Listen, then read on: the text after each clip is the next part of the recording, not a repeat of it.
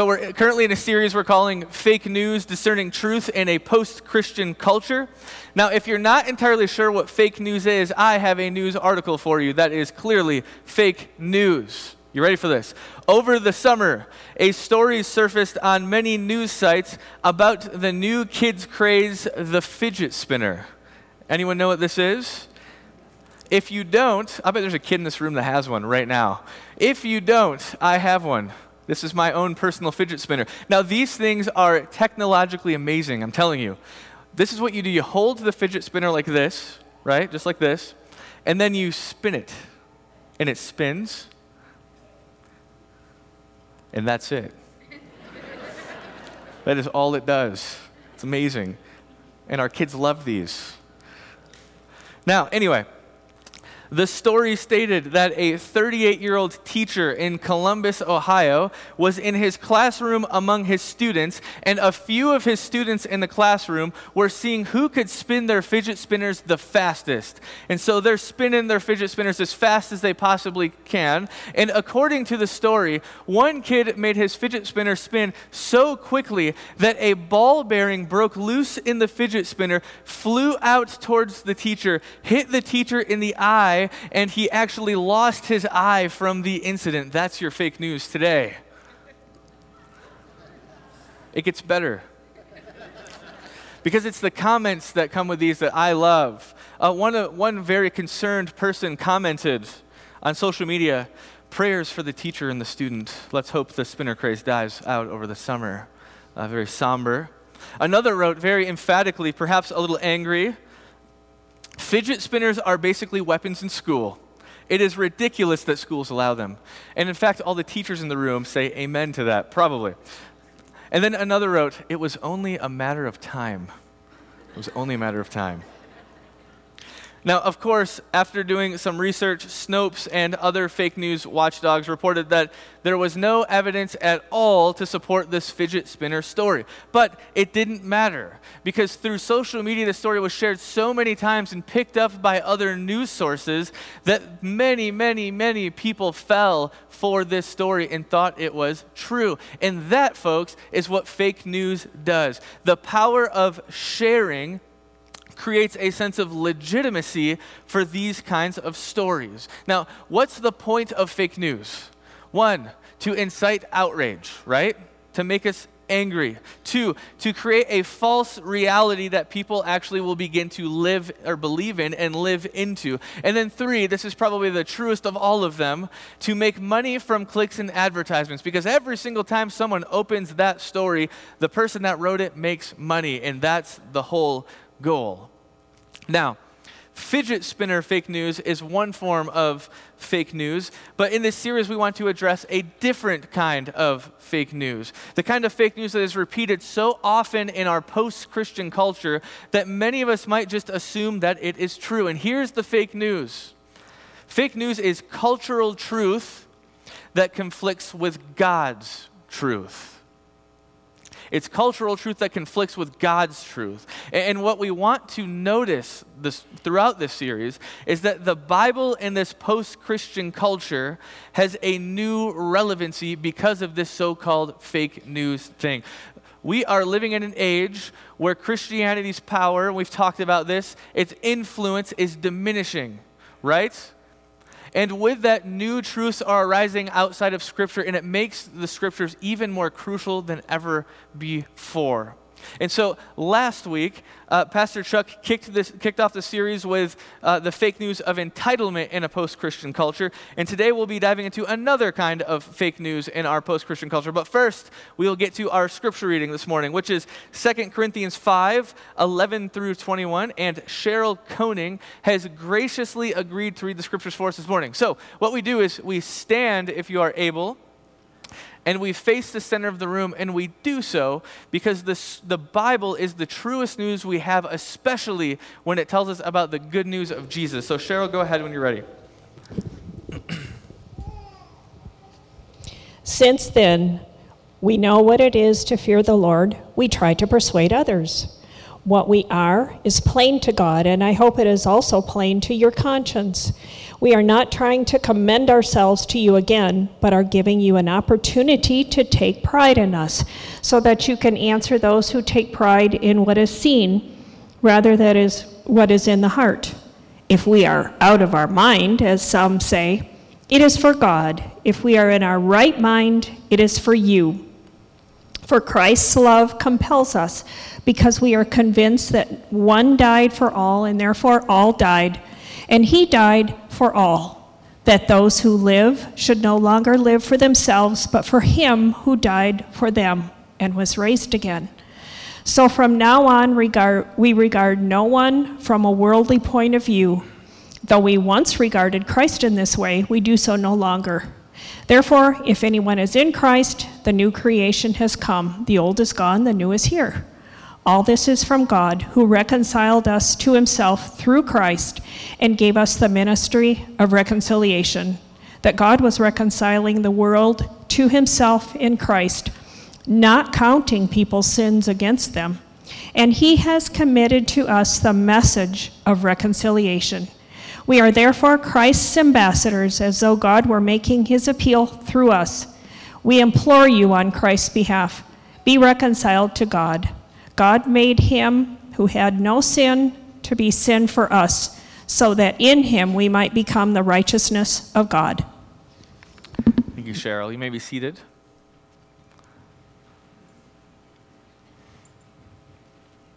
Now, when I was in Army basic training, one of my most memorable moments was the Land Nav course. Now, Land Nav just stands for Land Navigation, and for those of you who might not know what that is, land navigation is the use of maps and compasses to find one's way around or to some kind of destination. And in basic training, basically what would happen is you would receive a waterproof map and a compass and would be told to use the map and compass to get from point A to some unknown point B. And so what would happen is all the recruits would break up into teams of about 5 to do the course. And then one unlucky person was assigned the job of land navigator. They were the one with the map and the compass leading this group of people towards some unknown destination. And of course, I landed the job, which is unfortunate for everyone else that was with me. And so with map and compass in hand, I began leading my small squad of recruits through the dense forest of South Carolina. And needless to say, it didn't go well at all. The course was meant to be finished in just under 2 hours. We easily doubled that, easily. It's probably a record in the other direction, I think.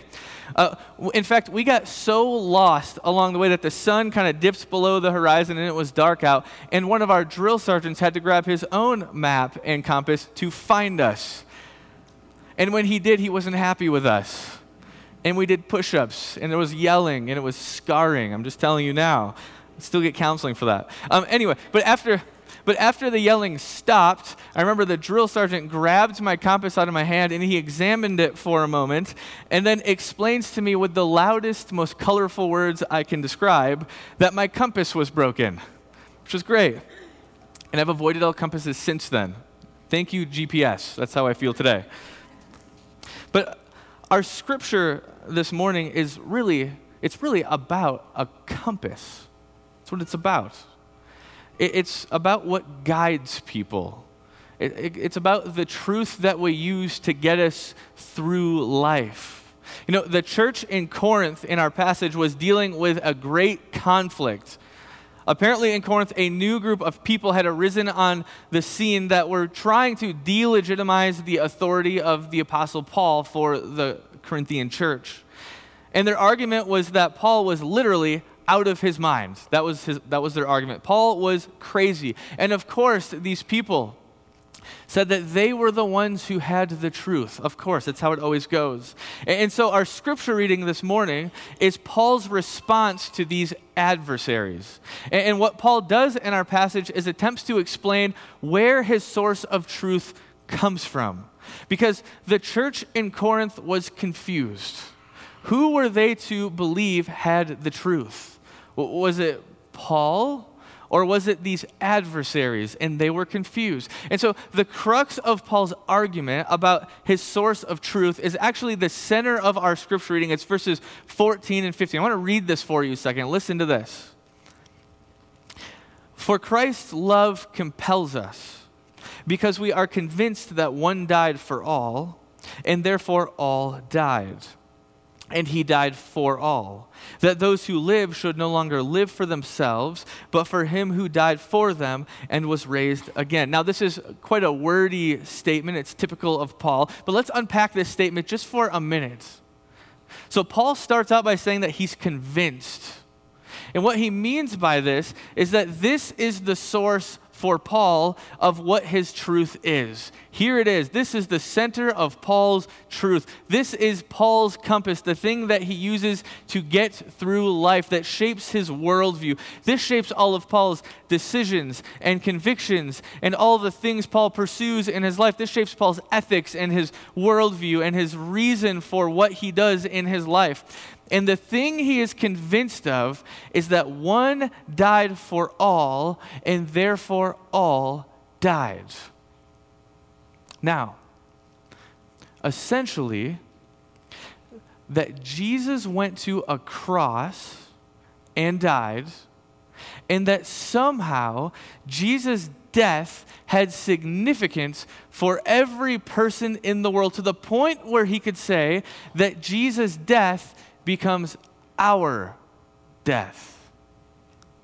And that the truth of Jesus' death is true enough that we should give our lives to Jesus in return. And Paul's proof for this is Jesus' resurrection. In some sense, it's that Jesus' death is our death. And in other places, Paul will write about that the resurrection will one day be our resurrection too. In other words, Jesus died for everyone. And Jesus' resurrection will be for everyone. And our response should be to give our whole lives to him in return. This is Paul's compass in life. Here's my words: that Jesus is the truest truth we have in this world. That there is nothing more true in our world than Jesus and what he did, especially at the cross and the resurrection. And if we believe this, then it will shape every aspect of our lives, and we will dedicate every aspect of our lives to him. This is what we call a Christian worldview. This is our source of truth. This should be our compass that guides every thought and action and decision we make in our lives. But we now live in a post-Christian world. And I think the compass is broken. You know, today, our primary source of truth has shifted from the truth of the biblical story of Jesus to something else. The source of truth in our post-Christian culture is now assumed actually to not be found out there or in the Bible, but it's actually assumed to be found where? In us, in our culture today.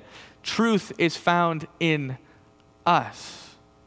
And so, when we need to figure something out about the world, whether it be life direction or what's right or what's wrong, our post-Christian culture tells us to look inside of ourselves first, and somehow that is where we'll find truth. And so in our culture today, we use phrases like, in my experience, or from my perspective, saying that somehow my experience or perspective is the truth that other people need first.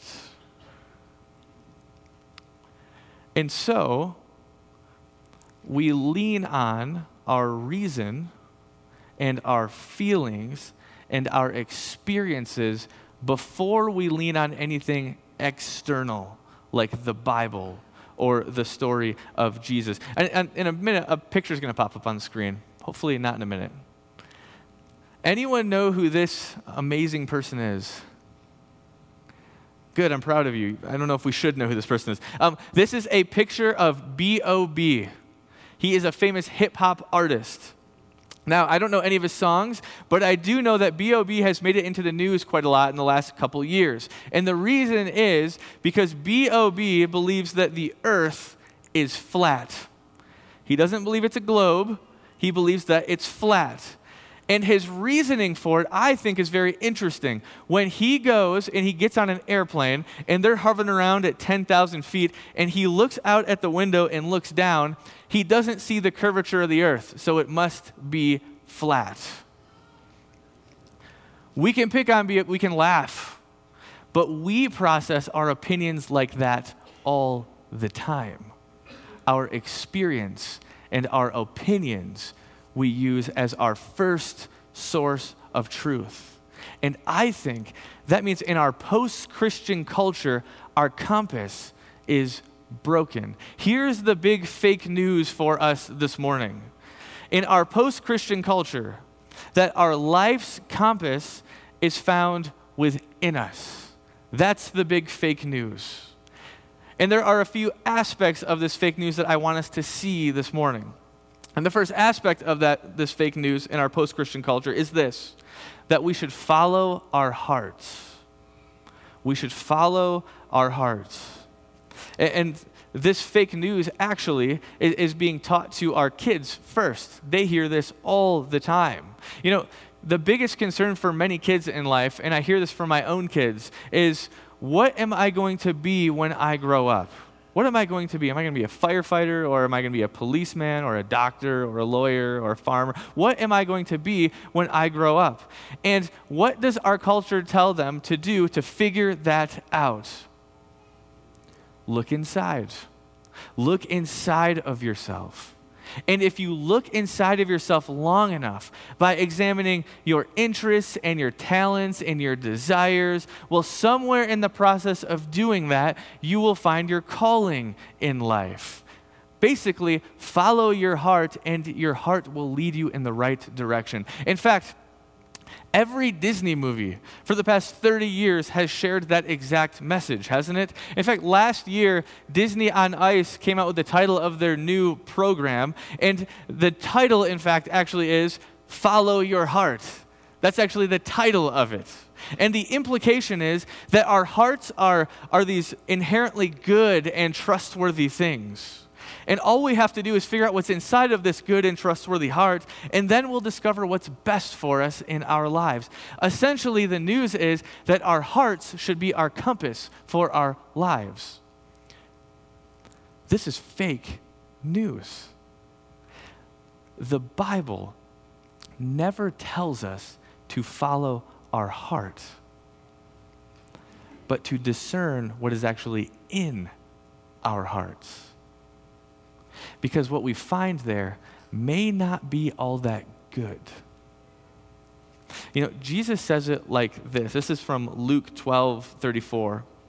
Jesus says, "For where your treasure is, there your heart will be also." What we place the most stock in our lives, the things we value the most, our heart will follow along and eventually align with that. It's not the other way around. Following our heart is fake news in our post-Christian culture. But there's good news. And the good news is not that we should follow our hearts, but instead, the Bible says we should follow the crucified Jesus. That's what we follow. You see, when we need to discern something, like our career, like our children are always asking about, the question we ask first is, how do I best follow Jesus in this life? How do I best follow Jesus in my career choice? And we start there. As followers of Jesus, our life compass is not what's in our hearts. Our compass should be attempting to follow Jesus in everything we do and believe in right and wrong and morality and the big story for the world. It all starts with Jesus. That's our worldview. And the way we follow Jesus is by knowing Jesus, especially through his word, especially through the Bible. some of us this morning are in a season of what maybe we'd call discernment, right? Trying to figure out some kind of next step for our lives. Whether it has to do with retirement or our health or a new job or whether we're going to have kids or buy a house or whatever it might be, we might be in a season of discernment. How would asking the question, what does following Jesus look like here, first change the outcome of what we do? Would it make a difference? Second aspect of the fake news of our life compass being found within us is that truth is ultimately relative, right? You've heard this. Truth is relative is what our culture says. That truth is somehow either too difficult to discern or that truth is only a matter of one's perspective. And some of this is actually justified, right? I've read a couple of journals about science and just how scientists use a scientific method today. And scientists today now believe that virtually any scientific laws or theories are just waiting for the next scientific breakthrough that will either modify current thought or completely replace it with something new. They're just waiting for it. They know that they don't have all the data, and when they get more, it could change everything, and they just assume that. Truth is a little elusive in our culture today. And Scripture can sometimes feel that way too. I don't know about you. Sometimes it appears that the Bible is contradicting itself, or it appears that it's dodgy or silent on an issue, or it just seems gray and you're not really sure what to do with that. Truth can sometimes feel kind of relative. But listen to this. Jesus, right before he'd go to a cross, Jesus and Pontius Pilate would have a conversation about truth. Listen in on this conversation. Let me read it. "You are a king then," said Pilate. And Jesus answered, "You say that I am a king. In fact, the reason I was born and came into the world is to testify to the truth. Everyone on the side of truth listens to me." And Pilate retorts, "What is truth?"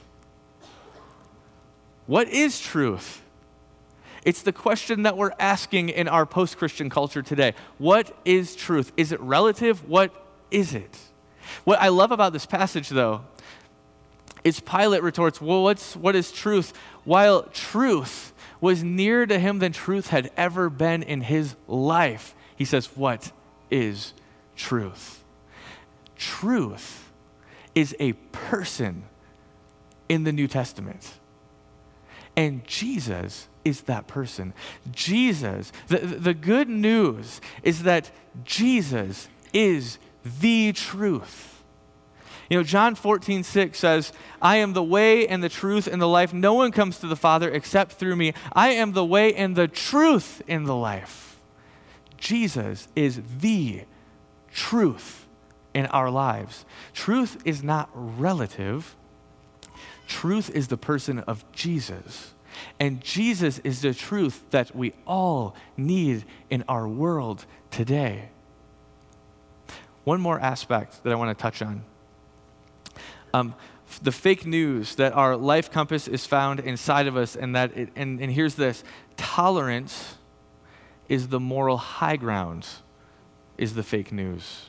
Tolerance is the moral high ground in our post-Christian culture. That if truth starts from somewhere within us, then we can't disagree with it. Because if truth comes from within, if I don't agree with your truth, somehow, if it's from inside me, then you're challenging me and my value as a person today. So we tolerate people. In our culture of tolerance, our opinions and our personhood have actually become inseparable.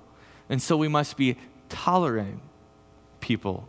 And so the only response in our post-Christian world is to be tolerant of opposing viewpoints. Because if I oppose your opinion or your view on something, in our culture, in our post-Christian culture today, I am somehow opposing your worth as a person today. And tolerance in our post-Christian culture has become the crown feature of what it means to be moral today, hasn't it? If you are a tolerant person, you are a highly moral person.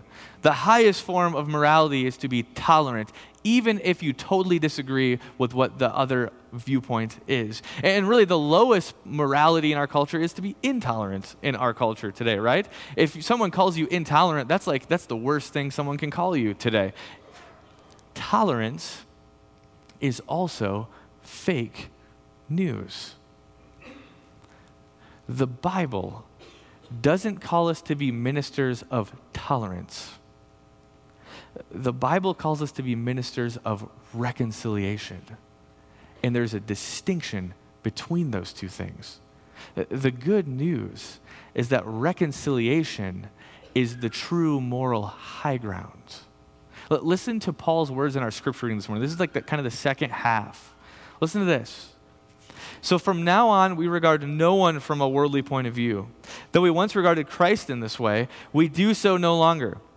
Therefore, if anyone is in Christ, the new creation has come, the old has gone, the new is here. All this is from God, who reconciled us to himself through Christ and gave us the ministry of reconciliation. That God was reconciling the world to himself in Christ, not counting people's sins against them. And he has committed to us the message of reconciliation. We are therefore Christ's ambassadors. As though God were making his appeal through us, we implore you on Christ's behalf, be reconciled to God. God made him who had no sin to be sin for us, so that in him we might become the righteousness of God.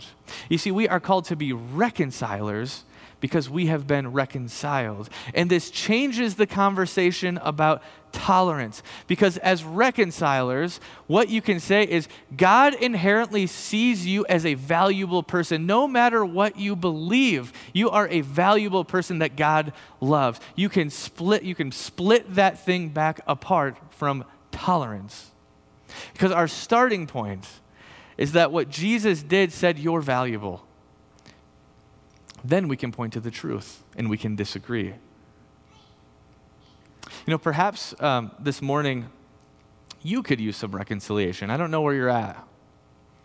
Maybe you could use some good news in your life. Perhaps life is full of conflict or struggle or pain or confusion, or you're just simply feeling lost. And you're maybe just not sure what to do with that. And you're looking for something to kind of steady you and some kind of truth to hold on to when life seems like a big storm, right? Perhaps this morning, it's the truth of Jesus that you need. If your life is chaos right now, Jesus wants to give you his reconciliation, and he wants you to hold on to it.